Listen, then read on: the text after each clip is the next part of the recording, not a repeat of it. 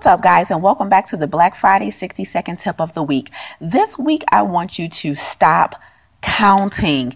Eating is not about doing math. We are not trying to solve a special equation. You are not on a point system. You are not on a metric system. I do not care about calories, carbs, or grams of fat. You develop a really unhealthy relationship with food when you tie it to numbers, right? We're not hopping on the scale every week. We're not measuring out everything we eat and drink. We're not even weighing everything. I know I'm probably shocking you right now, but I promise you, there's no need to weigh everything, measure everything, add up points, add up, subtract calories. You don't get more calories today because you had less calories yesterday. Listen, all you care about are ingredients. Is it a whole, real food that has been unmanipulated by man? Then you eat the doggone thing. This is not a point system. This is real life.